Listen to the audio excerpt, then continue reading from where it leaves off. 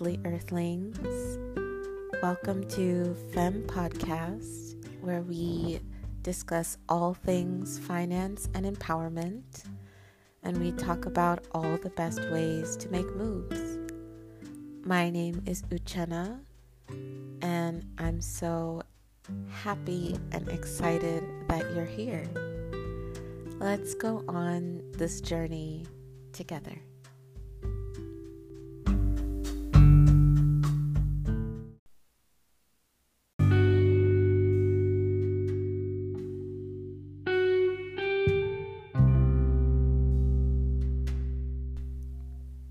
Welcome to another episode of Femme, everyone. Today we are going to talk about the B word, that is budgeting.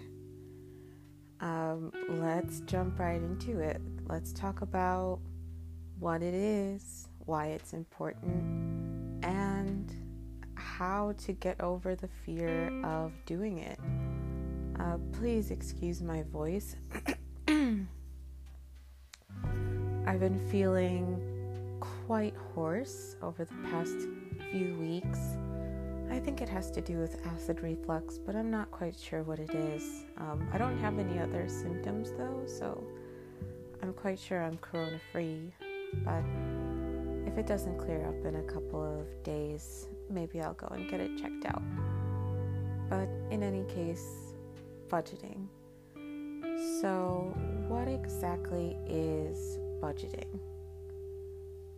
In my practice with finance, I think of budgeting as setting aside mentally and on paper, setting aside a certain amount of money that I would like to spend on particular areas of my life.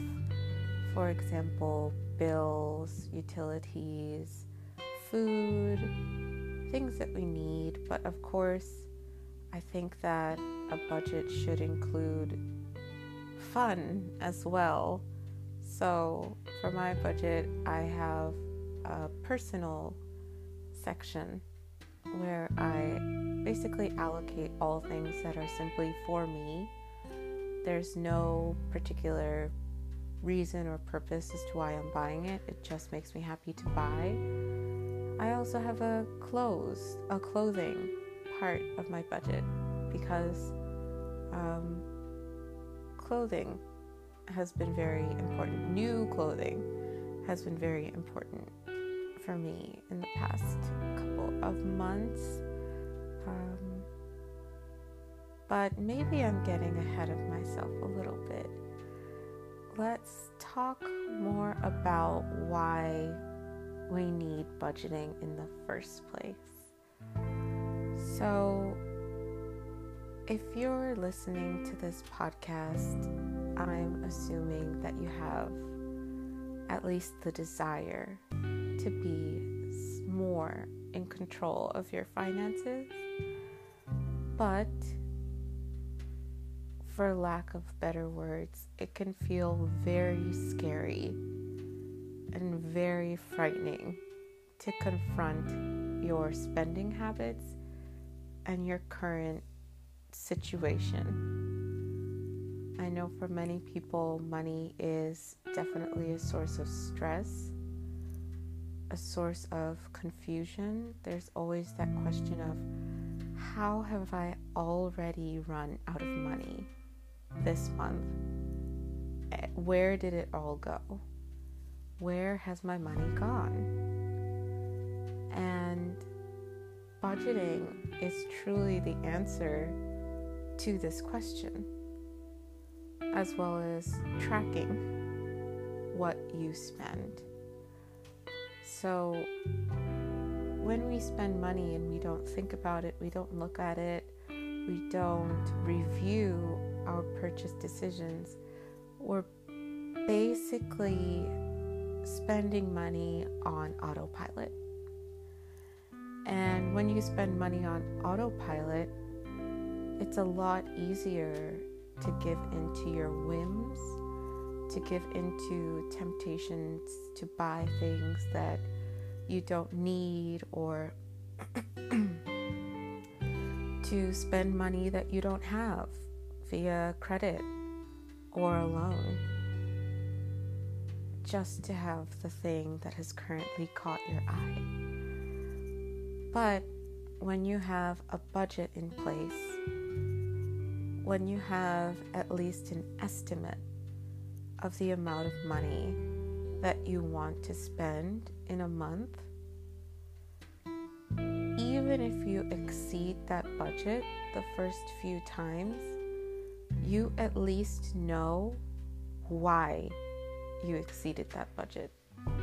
You at least know what it is that you've been spending your money on, where your money is going, and then when you have that information, you can make a game plan about how to change that.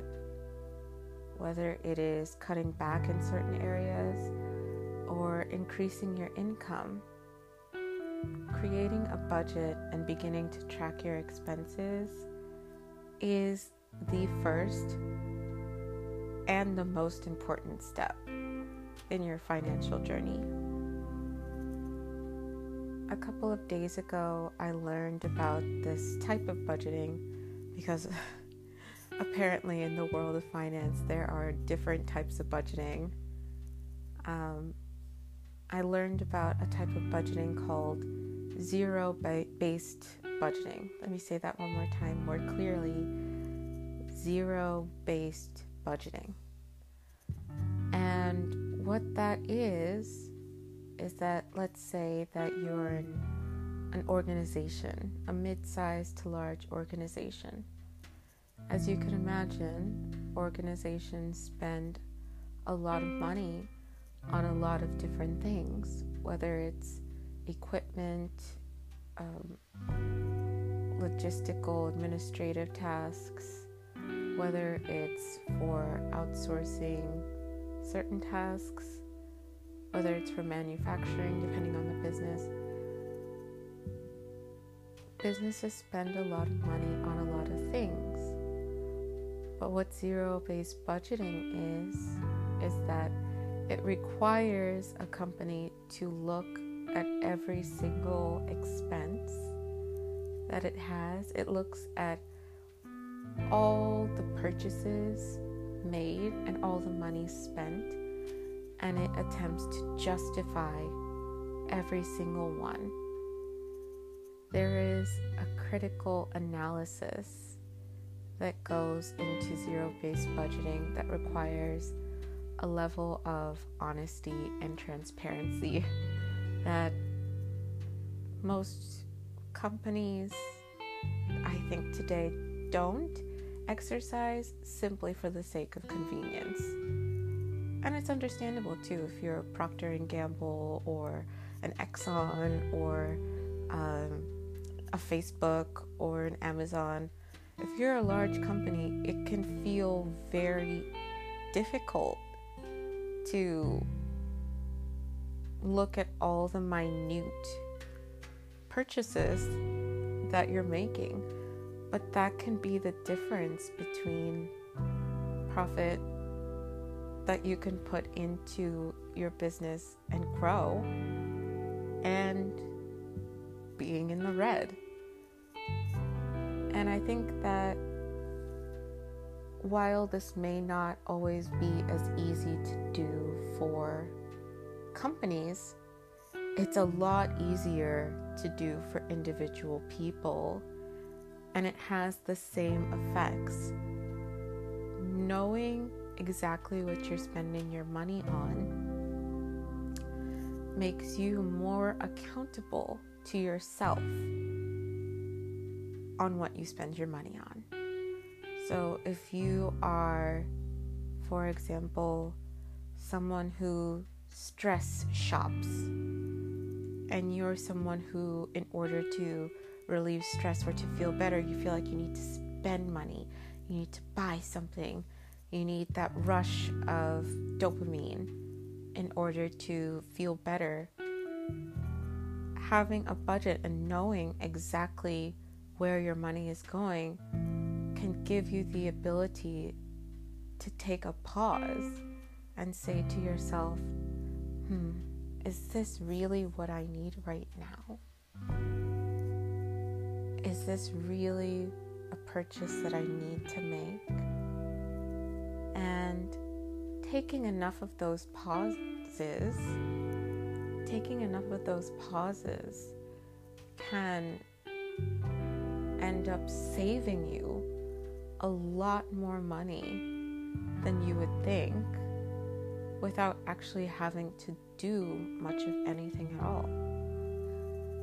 So now that we understand a little bit about why we need a budget,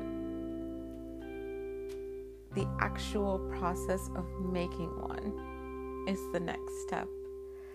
And again, this can be very difficult for a lot of people because this requires you to be very honest with yourself. This requires you to take a hard look at the numbers. And if you're not a numbers person, of course, that can already feel like, oh my God, this is just too much. But even if you are a numbers person, it can feel overwhelming to face yourself in that way. But once you get over this hurdle, the rest of your budgeting journey is smooth sailing in comparison. So I have a challenge for you. I challenge you to look at your credit, debit card statements, all of your spending, cash, however you spend money. I challenge you to document every single purchase that you've made in the last month. So today is the 17th of November for me. It might be a different day for you. So if I were starting today, I would budget or take a look at all of my purchases from October 17th to today, November 17th. Whatever day you're listening to this, go back 1 month before and start there. Ideally, you would go back 3 months actually and look at your spending 3 months from before until now. But again, I know how overwhelming it can be. It's okay to start from a month. I would like you to write down every single purchase that you have made. And the way that I do this, I just use the budget template on Google Sheets. This has been super helpful for me because I'm very lazy. I do not like to have to make the tools that I need to get organized. So I just use that template, and it already has the function of adding up all of your spending together into one grand total amount. So I would like you to do that. Then I would like you to look at all of the money you earned in that same period of time. Whether it's through employment checks, whether it's through, if you're an American citizen, stimulus checks. If you're older, maybe it's like your pension or like Medicare, Medicaid checks. I'm not really, Social Security, sorry, that's what I'm looking for. Social Security payments.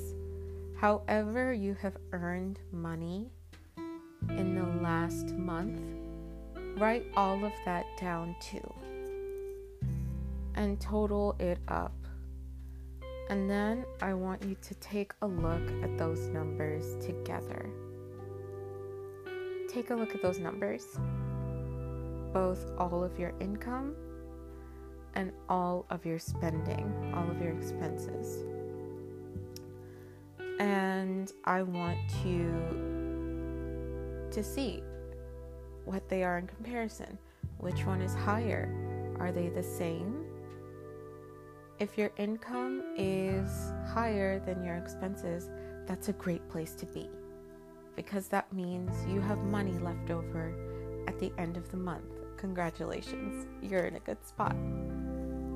If it's the same, if your income and your expenses are the same, it's not the best place to be, but it's not bad either.